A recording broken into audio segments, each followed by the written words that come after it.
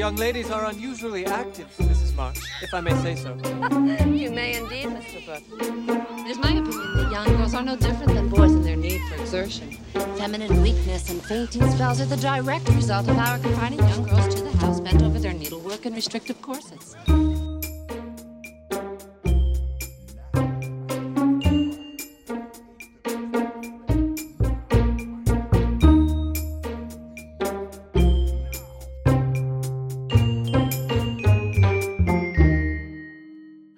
Sport. You are listening to I Saw It in a Movie, an advice podcast co-hosted by your friendly cinematic pals at Movie John. I am the old sport and classic coroner, Rosalie Kicks, and this is my film pal, the Red Herring, Ryan Silberstein. And each episode, we take a question from our listeners and go to the movies for the answer. So Ryan, what's shaking? Lots of stuff is shaking. As we continue. So it's been snowing a lot here, which is, we'll tie into our question for this week. And I feel like since my wife and I moved into this house in 2018, this is by far the most snow that we've had. I don't think we really needed to shovel the past like 2 or 3 winters. So it's been fun. I'm glad that, if it's going to snow, better that I don't have to go anywhere. Like, I don't feel like obviously, like, my office is still closed because of the pandemic. So, being at home, there's a little less, it's certainly less stressful. As we're recording this, there's all kinds of stuff going on in Texas, which I've been following obsessively because I can't imagine what those people are going through. So it's been quite the week. Yeah. And the Texas thing has been very upsetting, and especially because I know several people that live there and have been going through all these issues. It's just really sad, and I don't know. I'm just hoping that things work out for them soon. Yeah, I'm hoping things improve. I can't imagine going through all the stuff that they're going through just with, like, it's colder there than it is here, and they don't even get this kind of cold Right. all that often, Yeah, I will tell you, it definitely sucks to lose your heat. It happened to Ben and I once for several days, but one thing is that's pretty awesome about Ben is he is from Michigan. So I felt, very safe and prepared for when we didn't have heat, because we had like this huge sleeping bag, and like we got out all of our like warm clothes and thermal underwear, which I feel like in Texas, people probably don't have that kind of stuff unless maybe they're like into camping. So I just feel really bad for these people. Yeah, me too. And that's the other thing. Like, even here, I would feel unprepared, and we get winter every year, and so I can't imagine. Right. It's just terrible. And, I hope that any of our listeners who are down in Texas are doing okay and staying safe. Agreed. Yeah. So what have you been watching lately? So I've been watching all kinds of stuff. I feel like I had a run of watching not great movies in the past week for whatever reason. Yeah. But I wanted to call out a Netflix miniseries that I watched. And unusually for me, I watched the whole thing in 2 days. It also helps that the episodes are only a half an hour, and there's only like 7 of them. But it's Pretend It's a City. It's directed by Martin Scorsese. It's basically a miniseries just kind of highlighting Fran Lebowitz. She's a writer, speaker, humorist, and it's just sort of her reflecting on her experiences as being a lifelong New Yorker, or not lifelong, but her whole adult life New Yorker, and how things have changed from when she moved there in like the 70s and the 60s to how New York is now. And Scorsese is like, there's parts of it where he's interviewing her. There's parts where they're like walking around. There's one segment where they're both visiting this gigantic map of New York that she's literally walking on the like Hudson River or the East River, and like pointing out different buildings and things. It's just super charming. There's also a bunch of like other interviews with her that they kind of splice together, and what I liked about it is it's not biographical, really. Like she talks about her life and everything, but it's not like, oh, it starts when I was born here and I grew up this way. And the episodes are sort of loosely arranged by topic. So one of them will be about music, and one of them will be about books, and one of them will be about like growing up, or so it's kind of themed topical, which I think gives the episodes an interesting feel. And Fran Lebowitz is someone who I was certainly like vaguely aware of. Like I saw her picture like before, when the miniseries popped up on Netflix, I was like, oh yeah, I know who that is, but I didn't know really a lot about her, or hadn't experienced a lot of her like firsthand. But she's an older, very funny Jewish woman who has a very like acerbic sense of humor, like very dry, very like, she's like, she talks about being on the subway, and she's like, you see people, like you used to see people like read newspapers. Like there's one whole segment where they talk about newspapers in New York, and how like literally everywhere you went was covered in newspapers. Like the subway floor would have newspapers all over it. They'd be in the gutter, they'd be blowing around in the wind, they'd be stuck in trees. Like you would just see newsprint everywhere, like trash cans overflowing with newspapers. And now you don't see anybody read a newspaper really when you're walking around, And she's like, what's interesting is I see people under the age of 40 reading physical books when I'm on the subway. And then I see people older than that reading things on their phones. And she's like, not that I don't see young people on their phones, but usually if it's a person holding a actual physical book, they are a younger person. Okay. Yeah, that's interesting because I feel like when I moved to Philadelphia, which at this point was a very long time ago, there was a lot of these like free newspapers. So like Metro, City Paper, Philly Weekly. And so whenever you would go on transit, you would see people reading them, but then also just the litter from it. And now that a lot of these free publications have gone away, you definitely don't see as much like newspaper littering the floor of transit.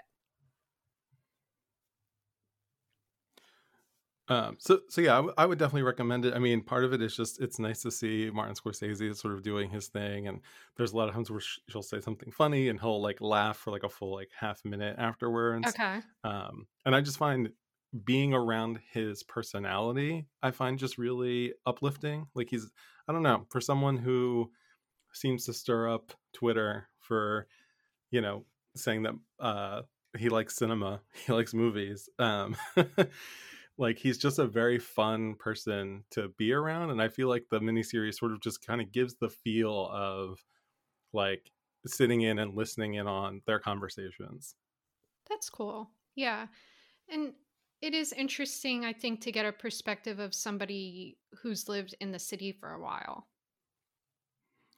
Yeah. There's a point where she's like, she's talking about our generation, and they'll be like, oh man, like you were here in like the 70s when like New York was like real and whatever. And she's like, yeah, I mean, she's very open that there's upsides and downsides to like New York was a lot more dangerous, but also that kind of made it cool in a way. But she's like, it's funny, like, when I was their age, I wasn't going up to people and be like, oh, you were here in New York in the 30s. Like, she's like, this nostalgia for this time period of New York is like very interesting to her because she lived through it. Yeah. No, that makes sense. And I feel you can say that about a lot of generations. You look back on a time and you're like, oh, it was so much better then. Right. And for us, like, we don't remember. Like, I don't remember, like, Times Square being full of, like, porno theaters and things. Like, I know that was a thing that existed, but by the time I was, ever there, it was pretty much like it is now. I'll be honest, like most of the time when I've gone to New York, it's been like, I want to get in and get out. And there's usually some sort of mission around why I'm going there, whether it's like a concert or a theatrical event and what have you.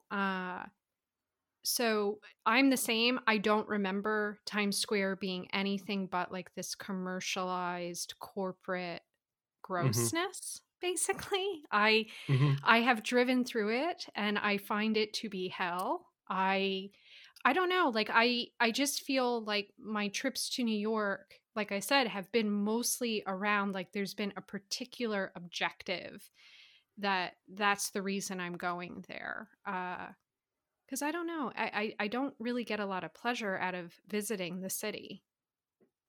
So I love visiting New York. Um, in under non-pandemic conditions, we usually go up for either a day once or twice a year, or sometimes a long weekend. And I just like walking New York, especially Manhattan and Brooklyn. Um, we've been to the Museum of the Moving Image a couple times out in Queens, which was really nice.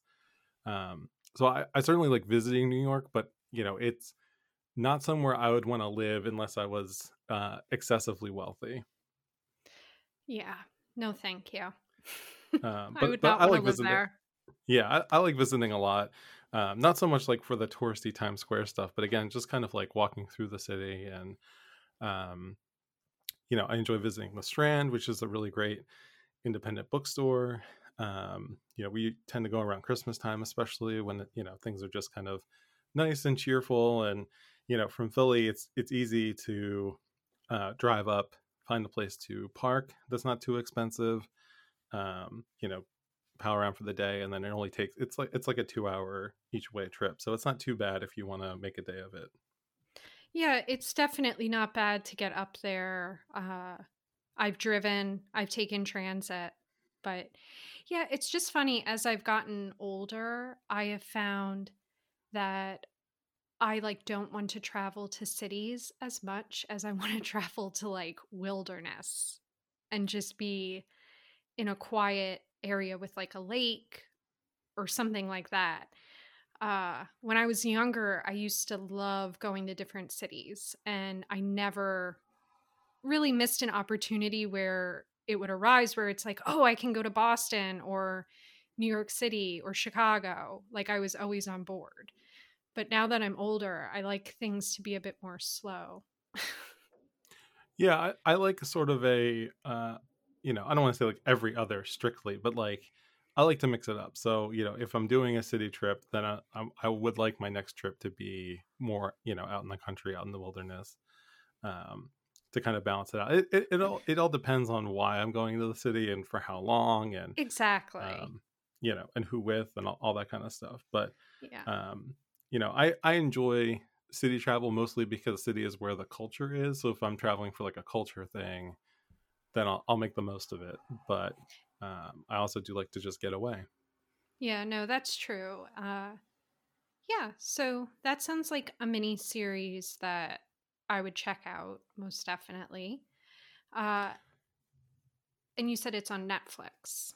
Yep, yeah, it's on Netflix. It came out a couple weeks ago at this point, but I've been Okay. meaning to get around to it. And then it was a nice, like, fun, relaxing watch. You know what I mean? It was something I could put on and just kind of chill out, which was nice.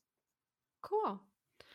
So, as for me, I actually haven't gotten to watch many movies the past week, unfortunately, due to working on the latest print issue of Movie John, which is hopefully going to start shipping out to subscribers in the next couple weeks or so.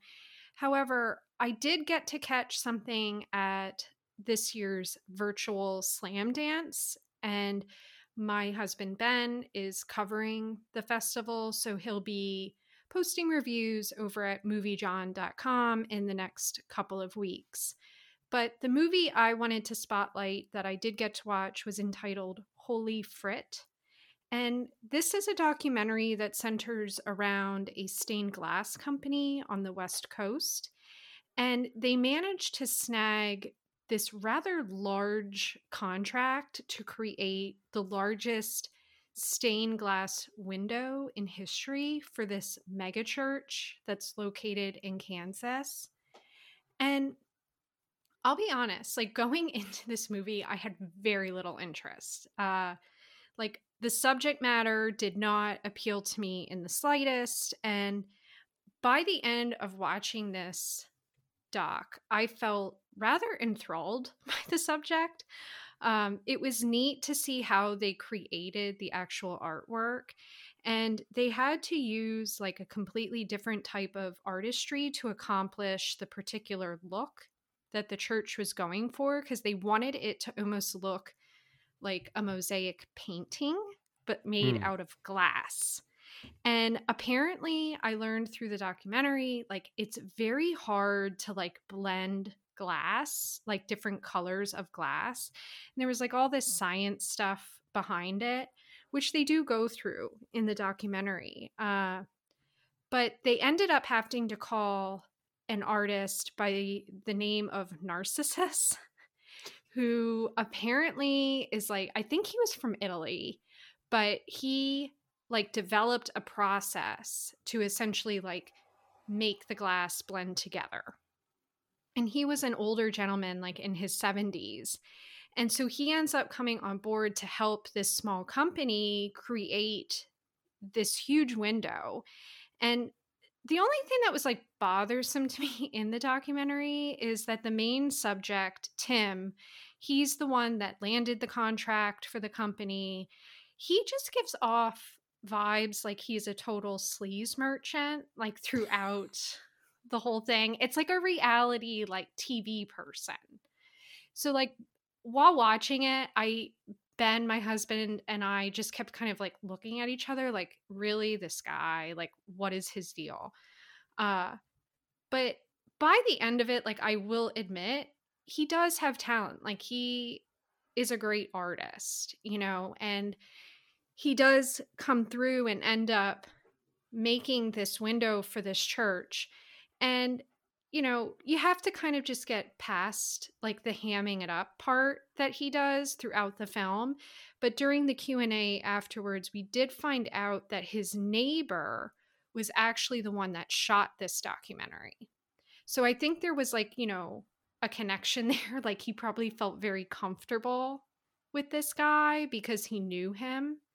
But Mhm. also the film was made over like several years because this window took a very long time to make. So I think that's the other thing too, which is so interesting about documentaries. Like they probably just got so familiar with each other, you know, so it felt comfortable. Like when the camera was on, you just feel like a friend's there. But all in all, like the stained glass part, like them making it was pretty interesting. But I will say, like, mega churches, no. Like they spent like millions of dollars on this window. And the whole time I'm just thinking like they could have used that money to like feed people or or do something else. You know what I mean? Yeah, it's one of those where there's certainly much better uses for that money, but there's also I can also think of much worse church-based uses for that money. So Oh, sure. it's it's like being caught in the middle of like, on the one hand, it's like, well, you know, they could be spending it on feeding people and doing, you know, that kind of stuff, and on the other hand, they could be spending it on really bad stuff. So Right. maybe it's not so bad, but I do love. I enjoy process movies and process documentaries. Just seeing something go from start to finish, I think it's just, to me, always interesting to follow. Yeah, and that's you definitely see the entire process here. Like you see the ups and the downs. And like I said, I knew nothing about stained glass. Like I didn't realize that it's a dying industry. You know, it's not like people are calling them up like, oh, I want to make my door with stained glass. You know, like there's really not a lot of work out there Hmm. for them. So getting a contract like this was a huge deal. Like the few stained glass companies that were out there, like everyone knew about it. So that was kind of interesting. And you know, obviously, I don't know what'll happen to the movie, but I could see it ending up on like a PBS or something like that. Because again, it was rather interesting and enjoyable, despite me, again, having like no interest when I went into it. So that's why I wanted to mention it. Yeah, and I know that documentaries aren't necessarily your go-to either, so I'm always Yeah, eager not to hear really. when one. Um, I was just gonna I say lost you I'm there for a always second. oh, um, I was gonna say, like, I know documentaries aren't your go-to, so I'm always eager to hear when you do find one that catches your eye. Yeah, and hey, maybe it's because I don't watch a lot of them that when I do, I'm like, ooh, this is interesting, you know? But Ben tends to watch more of them than I do. Like, that was actually something he commented on with Sundance. Like, I didn't pick any documentaries to watch, and that's something he will try to look for. So, like with Slam Dance, he's watched a couple.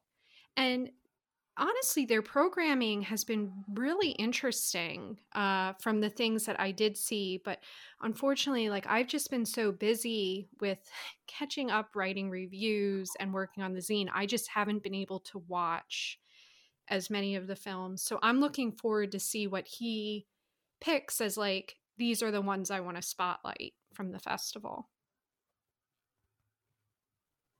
Yeah, very cool. Yeah, I've been following Ben's tweets from Slamdance. I'm looking forward to his write-up for Movie John.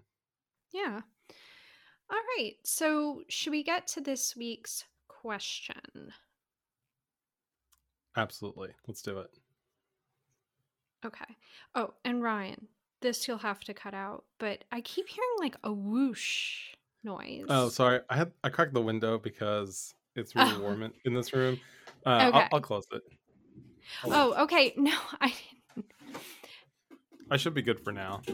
Okay. I didn't know if it was like your cat like playing with something because it sounded like it's a ball. Cars.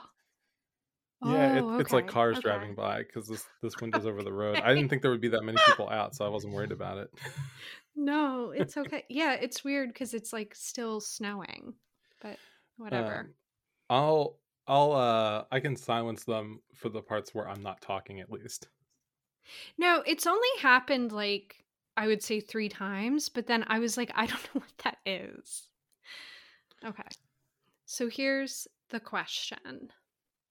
Dear I Saw in a Movie, I don't know about you, but we've been getting a lot of snow so far this winter. What are movies that make you want to go outside and enjoy a winter wonderland? Sincerely, Frosty. So Ryan, you said you wanted to go first this time because you had an amazing pick. Well, I don't know if I would call amazing, but you were teasing that your pick was secret, so I wanted to preserve my own. I wanted to maximize my own suspense.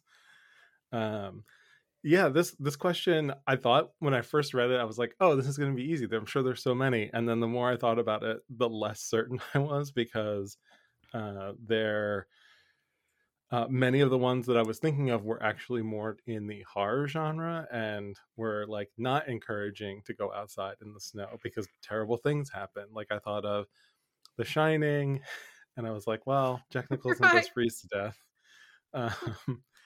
And like The Thing, and I was like, these are not fun snow day movies. Like these are, I mean, I would watch them if I was in the mood, but this person was asking for like, encouragement to go out and enjoy the snow, not necessarily be inside and feel scared.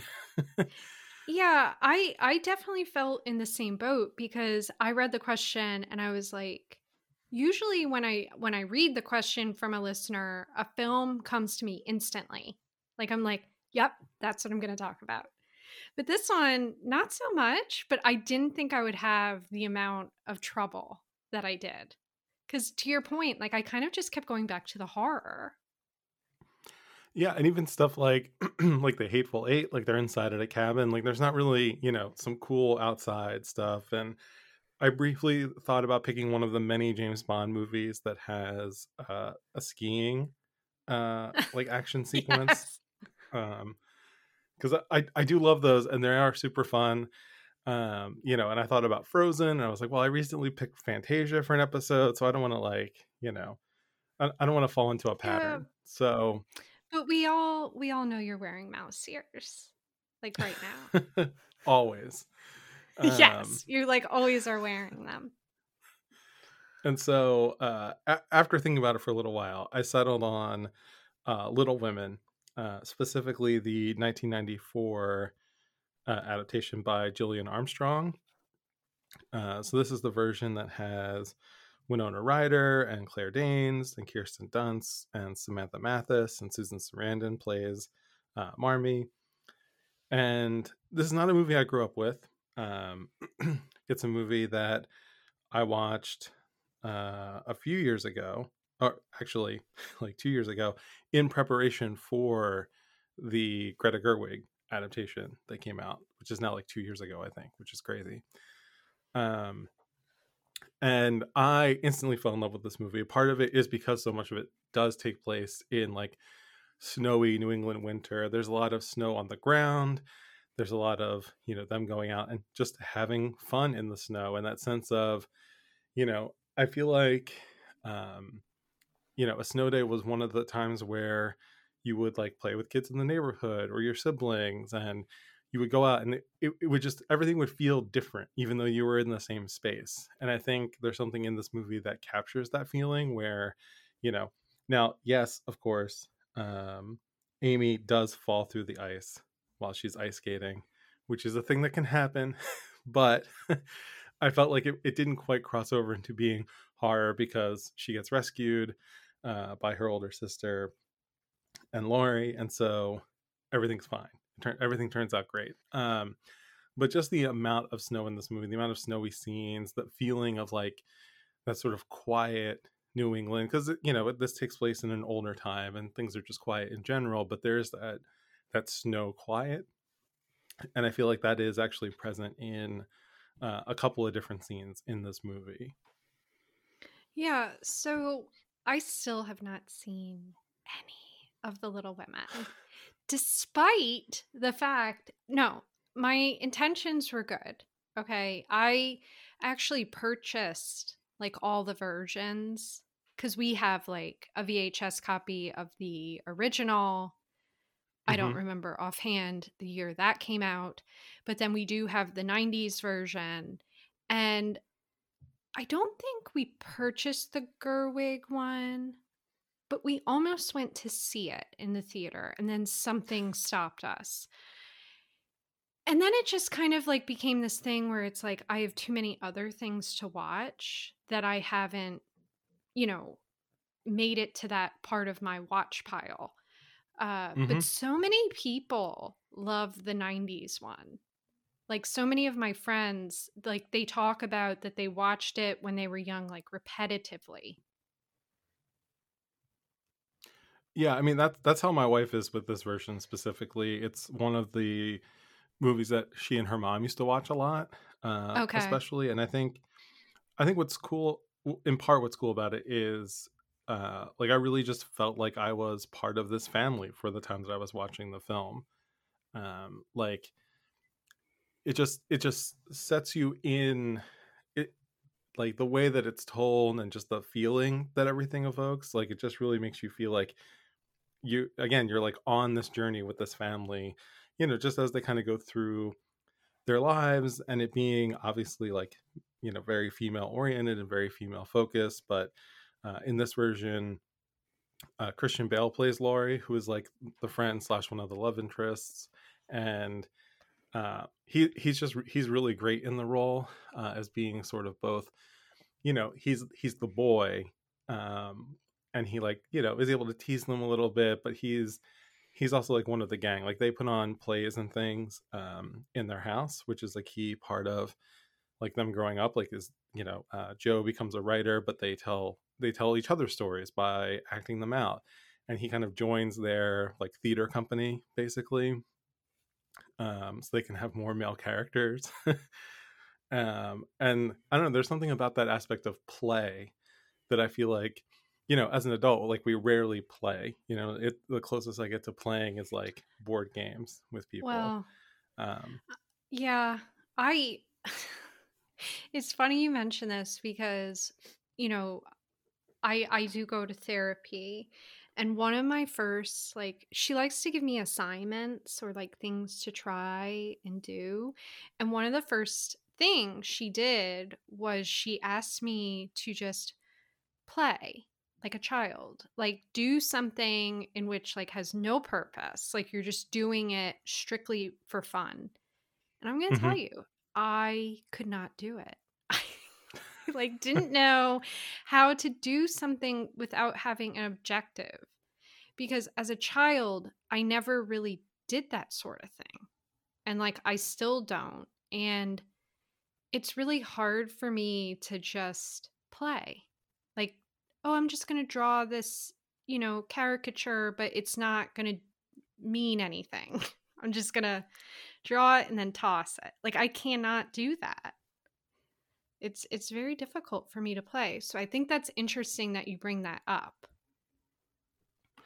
Yeah, and I think that's one of the things that really endeared me to the movie. It's because I feel like, you know, Little Women is a story, I would say, for all ages. It's not necessarily like for kids or for adults. Like I feel like it's one of those stories that kind of like can speak to everybody at any age. Um, so I feel like in that kind of story, it's rare to see that emphasis put on sort of like playtime. And again, a lot of it in this story is like they're again like they're acting out plays, they're putting on like costumes from the old clothes that they have in the house and things. um and that just, it adds to that sense of fun. And I feel like, again, like as adults, it's like everything I do pretty much has some kind of purpose, or like even if the purpose is just to like rest. But I feel like there's so many times where it's not even that I'm not doing things for a purpose, but I'm also like not actively using my imagination as much as when I was a kid. Right. Yeah. um and so I think you would enjoy, like I said, especially this version. I like Greta's version, but this is the one that like speaks to me, I feel like, more. Yeah. And it's funny. I've heard that from a lot of people, and I guess, maybe I should try watching Greta's first and then watching the other one and see like what I think. Since I'm not like, not that I want to say tainted, but just like I haven't experienced the 90s version. So, but I know how that feels. Actually today, you just posted my Blythe Spirit review. And I feel like a lot of people were being harsh on this movie that just came out because they are like relating it to the older versions. Hmm. And it's like, yeah, but it's just a new take on it. Like it's not replacing it. It's just something different. But people have a hard time like dealing with that. Yeah, I try to think of remakes as sort of a like a revival of a play. Like, oh, Mm, here's a new company of people putting on this show. um and like I think with Little Women, um I would say, and I know that people have lambasted other people online for this, but I do think like the first time I saw it, I was caught off guard because the story takes place over mainly like two different time periods. And the Gillian Armstrong version from the 90s tells it in time order. So you start with them as younger girls, and then they grow up, and there's like two halves to the movie. There's like a time jump kind of thing. And in Greta's okay. version, she jumps back and forth between both time periods, um, which like is interesting, and it draws out some parallels and stuff and is really cool. But personally, I feel like if it was my first exposure to the story, I would have found it confusing. Right. Yeah, and I honestly, now that you're bringing this up, I remember you saying that to me. Like if you wouldn't have seen the other one, you would have been somewhat lost Hmm. And with trying I'm to sure I would have figured it out understand. eventually, but it would Right. have, yeah, it certainly would have changed my experience with the movie. And I feel like Mhm. the main reason I prefer the 90s version, I think, is it feels, because you spend so much time with them as kids at the beginning, it feels cozy because you're in like the family house, which is like a super cool like set, and like the design of the house and everything is really fun. And I feel Right. like it gives me that cozy feeling in the way that, while again I like the Greta Gerwig version, it doesn't quite feel the same way to me. That's all. And hey, I just want to go back a second and say, like, I understand people when they get upset about the remakes, because there is part of me that is fearing the day that they remake Back to the Future. Like, I think that movie's great and I don't want to see it redone. I will watch it though. But the only way that it's going to be like complete to me is if I feel like Tom Holland plays the Marty McFly character and Michael Shannon plays Christopher Lloyd's character. Like, then Interesting. I'll be excited. I'll be excited.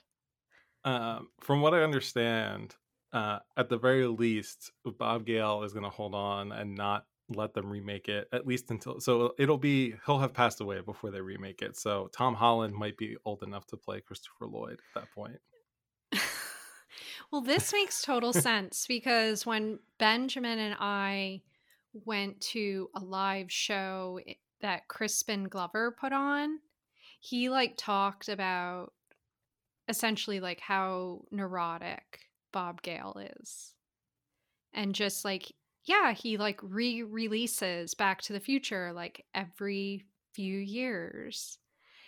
But like he hasn't done anything else. Like, he just is living off of the Back to the Future. So. And on the one hand, I kind of don't blame him. Because I would love to not have to do anything. Like, I would love to have that freedom that a success like Back to the Future can afford you, to really be able to just not have to do anything. But I think the weirdest part about remaking Back to the Future for me is that I would always want them to go back to the 1950s. Yes. But like, it's only a 30-year difference. So like, if they had remade Back to the Future this year, the characters would be traveling back to like 1991. Yeah. And that just feels wrong. Or the 80s. But that's, well, right. It depends on how old you make the parents. Because he's going from 85 to 55. So this would be from 2021 to 1991. So like, his parents would be like really into Nirvana. Yes. Actually, but I'm like, digging I that. want like the Mr. Sandman on the soundtrack and everything. No, I want the grunge and the flannel. So, all right. Well, I think your choice for the listener is respectable. Like, I appreciate that. I think actually, sorry, I was just going to say, I think it actually is going to be greater than mine, but that's just from like a class standpoint. Like, your film is classy and mine is trash, but that's okay. Well, I'm very anxious to hear your pick, so please share your process. All right. So yeah, I'm glad you said the word process, because there was a process to trying to figure out which movie I wanted to select. And I take this very seriously. Like, I fret about, I don't want to give somebody like a bad choice, like, mm-hmm. I don't want to be like, oh, watch this movie, and then they're like, oh, damn, that Rosalie. So, obviously reading the question, I'm sure you had the same thought. I immediately thought of White Christmas, but I felt that was way too obvious of an answer. And I love that movie, despite some of the problematic scenes in it. I still crack up when they are singing about washing their hands and hair in snow. I do. I absolutely, I love that movie. I love that song. And I was immediately like, okay, I'm not picking Christmas, because like, I can't pick any Christmas movie. I had to like write them all off. So Exactly. I feel like Christmas would seem like an obvious but also lazy answer. Like I wanted to dig a little deeper. So I went on the internet and the first thing that came up was Snow Day from 2000, and I don't know, Mhm. have you seen that? So I have seen Snow Day. I did also consider it, but I have not seen Snow Day since I saw it in the theater in 2000. So Sames. I saw it in the theater in 2000, and I will say though, just looking at the poster, I didn't realize like the cast consisted of Chris Elliott, Gene Smart, Iggy Pop, mhm. Mark Webber, Pam Grier, and Chevy Chase. Like, what the heck was this movie? Like, I don't remember those people being in it, but I do remember going to the movie theater and seeing it as a teenager. But like, what is that cast? Yeah, I mean, I remember really enjoying it because I would have been, yeah, I would have been like 14 when it came out, and our family went to the theater to see it. I remember like really having a good time, but it's one of those movies that I would actually be afraid to revisit because I feel like even my vague memory of it is probably better than the movie deserves necessarily. Right. Like I'm looking at the poster right now, and it has Chevy Chase and Chris Elliott buried up to their necks in the snow, and a kid like posing triumphantly over them. And I'm like, yeah, I don't think I can go back to that place of watching that movie and just like looking at the director's other credits, like they're mostly known for all kinds of television sitcoms. And again, I'm sure it's fine. And if it had been like streaming somewhere, I might have put it on, but I was like, I don't know. I think I can do better. So Yeah. And just if somebody does want to check it out, it basically is about a school in upstate New York. They get snowed in, and then this group of kids steal a snowplow and like they just try to keep the school closed. Uh but yeah, I remember enjoying it. But to your point, well, when I saw it I was 16. So and I hadn't watched a lot of movies at that point. So I probably was like, oh, this is great because I'm in a theater and I'm mhm. eating popcorn. Exactly. And again, I'm sure on that level it holds up. I just don't know that I personally could have gotten to that place right now. Agreed. Yeah. So that was a no as a choice. And then I obviously could not go with, like, this also came up in my search, 30 Days of Night. And despite it having Josh Hartnett in, who I quite enjoy, and it being a vampire flick, it is laughably bad. Like, this movie is embarrassing. Like, so Ben and I, which I know he actually mentioned this on a split decision recently, hmm in which like I scolded him in the theater for laughing while we were watching this movie because people were getting upset in the theater. People that were watching this movie, I guess, were like taking it very seriously, but essentially it's like set in Alaska, and there's like a time of year where there's 30 days of night, and everyone like leaves the town, but some people like stayed behind, and well, that was a mistake because these like vampires come. And the scene that he particularly just like lost his shit was one of the vampires goes into the homes and puts like a record on, and it starts like spinning on the record player, and then he uses his long nail like as the needle, and the sound comes out of his mouth. And Ben was just like, no, That's this. amazing. Yeah, so we actually own this movie because we purchased it at a yard sale for like a quarter, and it's a Blu-ray. Like, that's the value someone put on this movie. They probably bought it, watched it, and were like, no, because it's seriously embarrassing. So, and it's all like, again, there's like snowy landscape, like the whole thing is snow, but and there's a lot of like blood in the snow. but no, I could not select that. I did So think about that. I did think about that movie as well because I have not seen it, and I've always kind of meant to see it. And I was like, yeah, no, because again, like I was trying to stay away from the horror stuff because there's a ton of. I mean, there are a ton of snowy horror wintry. flicks. Yeah, Yeah. wintry horror. It's a whole genre. Uh, so then I stumbled upon this 2014 flick, Winter's Tale. And I know you have seen this, so you can feel free to chime in as I just talk about this. But the IMDb synopsis of this thing says it's a burglar falls for an heiress as she dies in his arms. When he learns that he has the gift of reincarnation, he sets out to save her. Now, this movie, like when I saw the poster, saw the cast listing, I was like, whoa, like how did I never hear of this thing? Because it stars Colin Farrell, Russell Crowe, William Hurt, Jennifer Connelly, and Will Smith.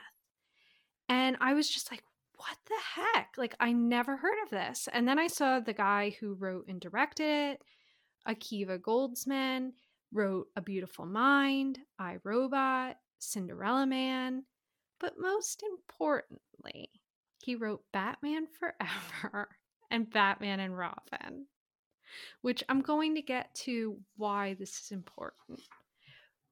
But I will say, like, based on the cast and the title, I was just like, this is the perfect snow day movie. Like, I think I texted you. I was so excited because I was like, Winter's Tale. It sounds like a fairy tale. And like, I'm going to be under my Sherpa robe and I'm going to have a hot chocolate and it's a snow day and Colin Farrell, like romping in the snow. I'm like, this is perfect. And I was so excited when I texted you about it.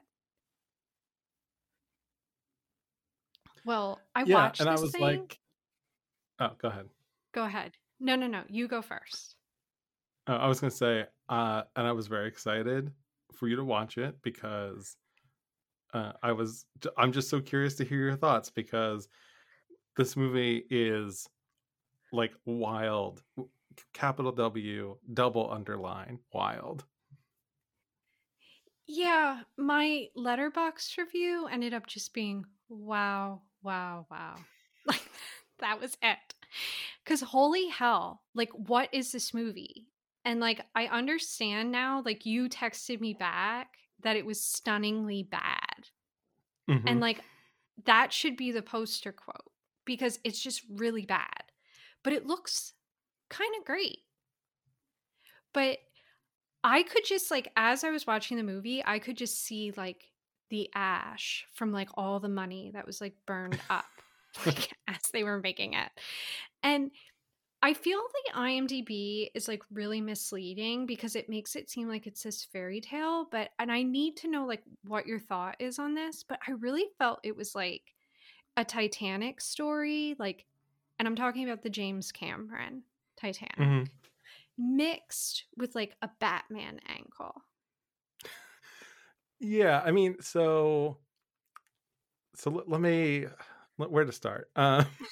So one, it's based on a novel, and I 100% believe that this would work better as a book because I think it's an older novel. Like it wasn't like the book came out in like 2010 and then 2014 the movie version came out. Like I think it's like I a see. 60s 70s novel. And I will agree with you that from what I remember, and I did rewatch the trailer for this movie just to refresh myself a little bit. It does look good. The cinematographer was Caleb Deschanel, and he is a great cinematographer. So I would agree that the look of the movie is probably the most successful thing. Agreed.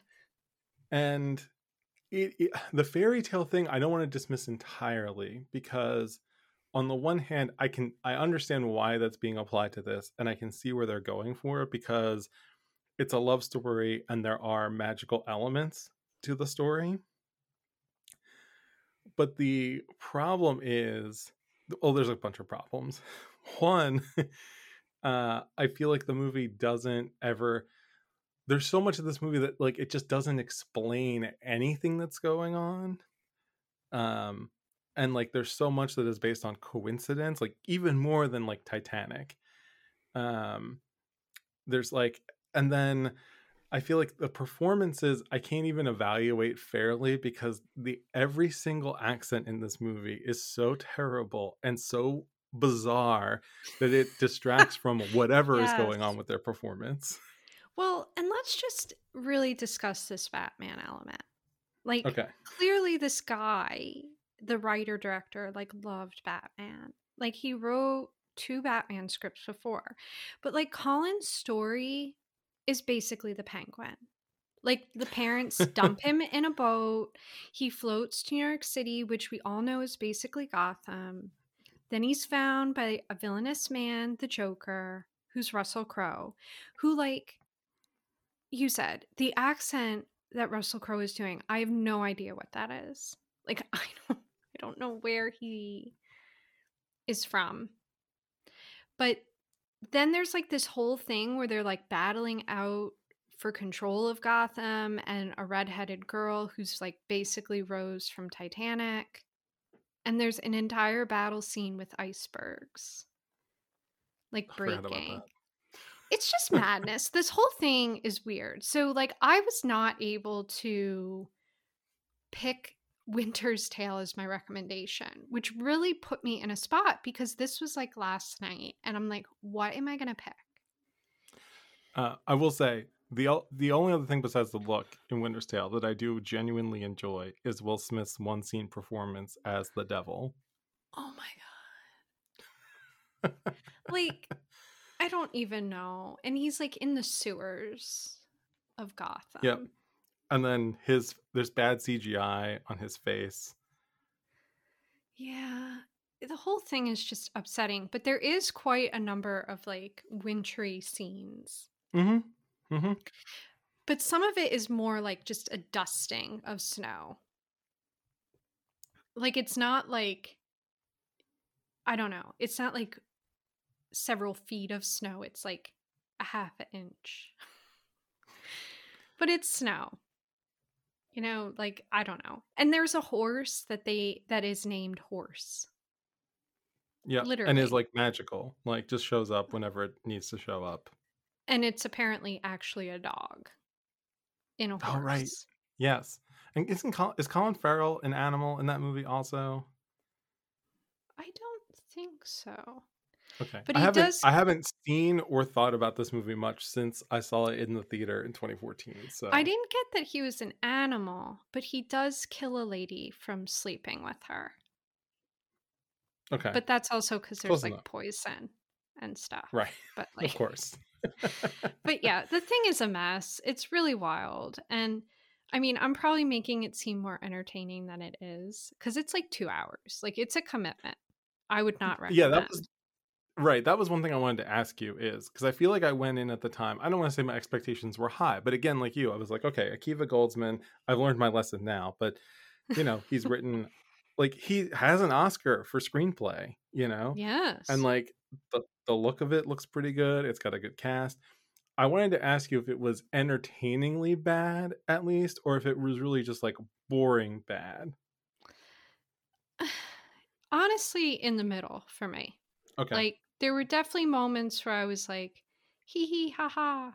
But then there were other moments where I was like, kill me now. I need to end my life. Yeah, I don't know. I just don't know what this movie is or how it got made, but it I did. don't even know what that movie is trying to do. That's the No. thing. Like No. often with a bad movie, I'm like, okay, I see what you were going for, and it didn't work out.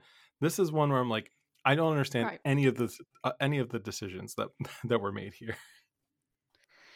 Yeah, so, you know, after peeping that, I was just like, well, there's nothing left but horror. And winter is horror. I'm sorry, listener, but I am not a fan of winter. So I did end up going the horror route. And I'm going with a selection from 1983 entitled Curtains. And you can actually watch this on YouTube, and it's a pretty decent print, but you didn't hear it from me. But Curtains tells the story of these 6 actresses that are auditioning for a movie role. And they're all invited to this remote mansion by the director, who goes by the name Stryker. And during their stay, they're killed off like one by one by this mysterious masked murderer. And it's all set in like a wintry landscape. And it's just a lot of fun to watch. But I recently caught this movie, so it's still like fresh in my mind. And some of the imagery is not only haunting, but it's also like things I've never seen before in a film. The mask that the killer wears, I don't want to ruin it for you or the listener with too much description, but it's something that you just really need to behold. Like, and apparently, like, this movie was a very like indie budget type flick, but apparently like they sell this mask. Like, you can buy it from like, a Halloween store online. But I really think, you need to watch it just to see the mask. But I do have some other reasons to watch this flick. If you don't mind, I'd like to share. Yeah. Real quick, I just wanted to share that I actually recently added this movie to my watch list on Letterboxd because I was listening to Colors in the Dark, which is a Fangoria podcast. Colors of the Dark, rather. So it's Colors of the Dark. It's hosted by Elric and Rebecca McKendry. And they did a whole episode on Snowbound Horror, and this is one of their recommendations. And it sounded wild and like I must watch. So I'm very eager to hear your thoughts as well. Yeah, so I stumbled upon it. That's pretty cool. I'm always with the trends, Ryan. But you are known for being trendy. But here are the reasons why you need to watch this movie, and why it's a fun snow movie or snow horror. The character Monty is played by Maury Chaykin, which I'm not sure if you're familiar with Nero Wolfe, but it's a really cool TV detective like series, and it's based on a long-running detective book series. And he's in this movie, and I don't often see him in things, so I loved that he just like popped up as this random character. I think he played like a producer, but he was really fun. Second, it is a doll movie. There is a creepy doll involved with some of the murder, and I'm always a fan when a doll shows up. And then as for the character Stryker, which, as I mentioned, he plays the director or fictional director in this movie. He is like constantly draped in velvet, which I really like full velvet like suits. Mm-hmm. And he also, and not to spoil it, but I'm spoiling, he has one of the most insane murders I have ever witnessed in my life. Like, he bounces out of a window and somehow like bounces back into another window. And like, I don't know how that was done logically, but I liked it. And I'm not questioning it. Like, no, I don't think you should. I thought it was magnificent.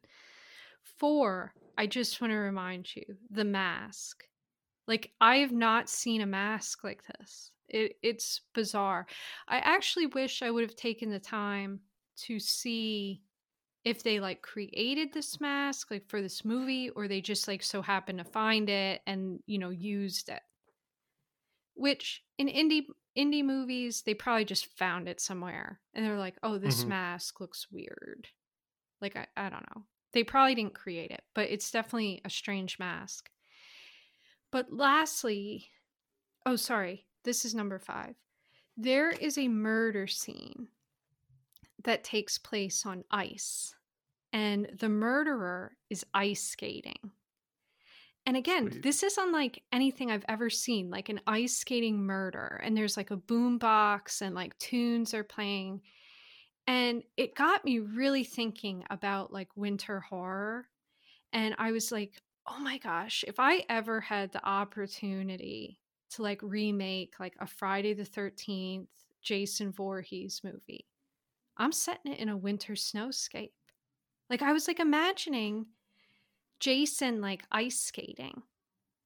Like that would be so cool, like with his machete, like picture it. Mm-hmm.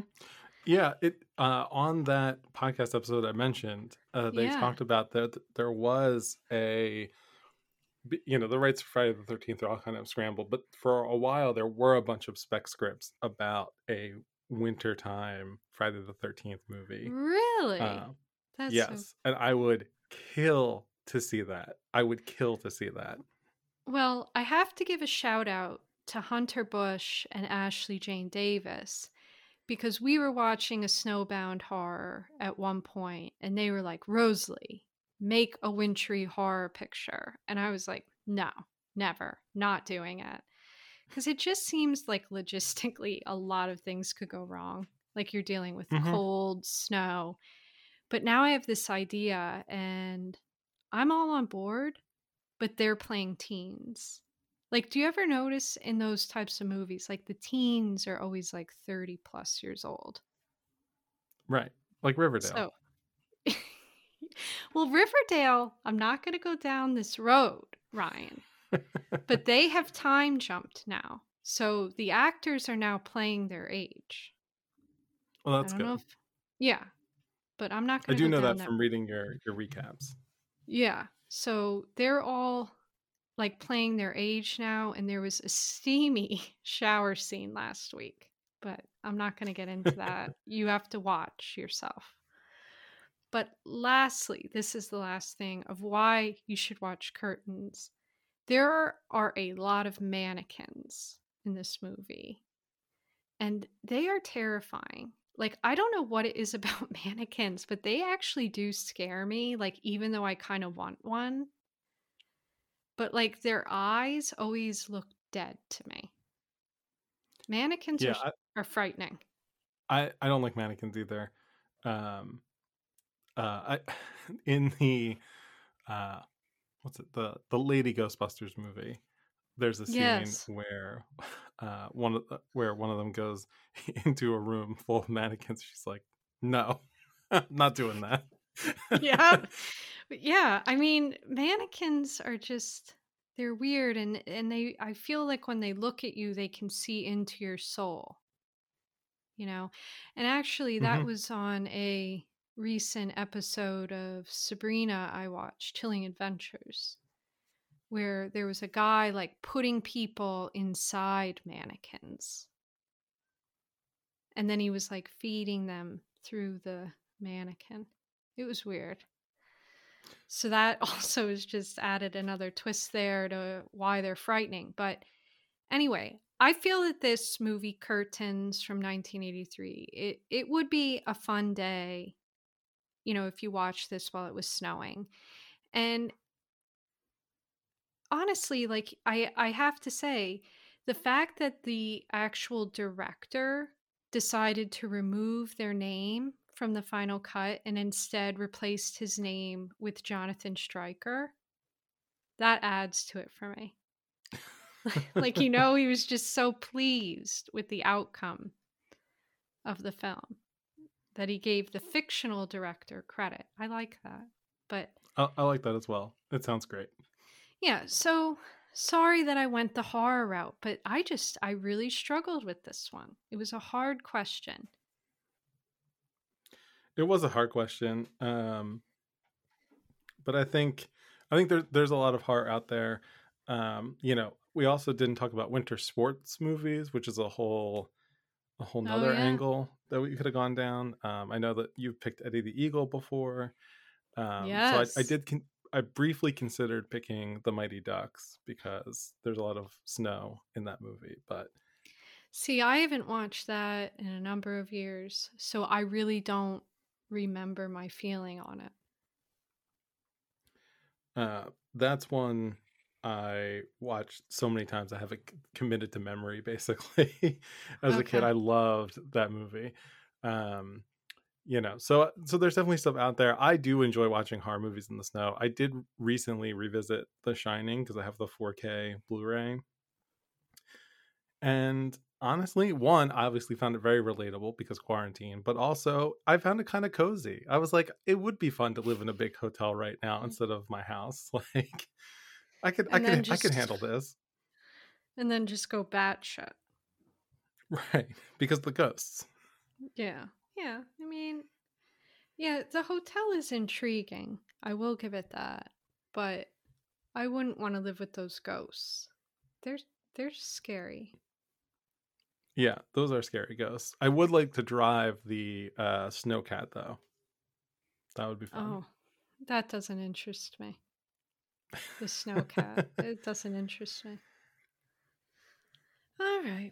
Well, I guess we should sign off. But don't forget you can find a breakdown of the episodes on moviejohn.com, where you can also subscribe to our quarterly print movie zine.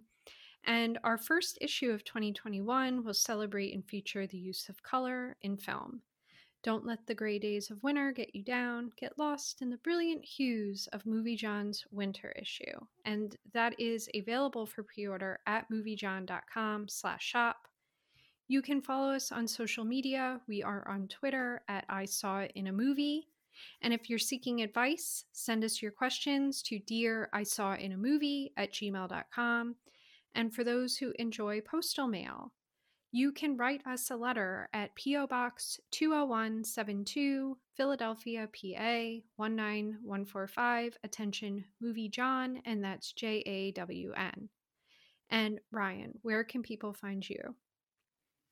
Sure. You can find me on Twitter and Letterboxd at Silber whatever. That's with a B. And you can find my writing on moviejohn.com as well. Great. And you can find me on Instagram at the.oldsport or Twitter at bonjouroldsport. And check out my other podcast, Cinematic Crypt, in which I go 6 feet under to uncover films of Hollywood's past. And also, I started a new podcast with my film pal and best friend forever, Katie McBrown, called Best Friends Forever Pod. And we invite you to join us at our slumber party and gab about a flick that features our favorite heartthrob. Both of these shows are available wherever you catch pods, or you can download at moviejohn.com. And go ahead. Real quick, I will say that the commercial that you placed at the end of the first BFF pod took me back quite a number of years, and it was one of those things I had not thought about in forever, and then like hearing the commercial, I was like, I can almost picture the commercial in my head. Well, for listeners that haven't checked out the BFF pod yet, you definitely should. But each episode we are going to end with essentially like an unofficial sponsor to the show, and it's going to be an advertisement from like the 80s or the 90s of some sort of game or toy or whatever thing that was popular from when we were young. And the first commercial was for Dream Phone, which I still like remember that board game like popping out at parties, and like the phone was like so large, but probably now like if I held it wouldn't be as big because I have monster hands. But like when I was a child, it felt like huge. I was like, this phone is large. But that's kind of how like cordless phones were then. That's true. Like I remember them being really big. Yeah. Yeah, like the Zach Morris phone. Like that was huge. I do know that reference, but I've never seen an episode of Saved by the Bell. Wow. You learn something every day. So, do you have a piece of advice today? I do. So in Little Women, at one point, it is snowy out. Meg, who is the eldest sister, she twists her ankle, and their male companion puts snow on her ankle to stop the swelling. So that's a real life tip for you right from the movies. Oh, there you go. Well, I had, again, a little bit of trouble finding some sort of advice like dealing with snow. But I will leave the listener with advice from the trailer of Curtains. And the trailer says, behind every curtain, someone is waiting, someone is watching, someone is hiding. So just beware of what is behind curtains, and it may be a dreadful winter storm or a mass killer. Who knows? Mwah. Or both. Or both. Maybe there's a killer in the out in the storm coming to get you. So lock your doors. And that is all. That's all I have. So until right. next time, remember, for every question, there's a movie with the answer. Goodbye. Bye-bye.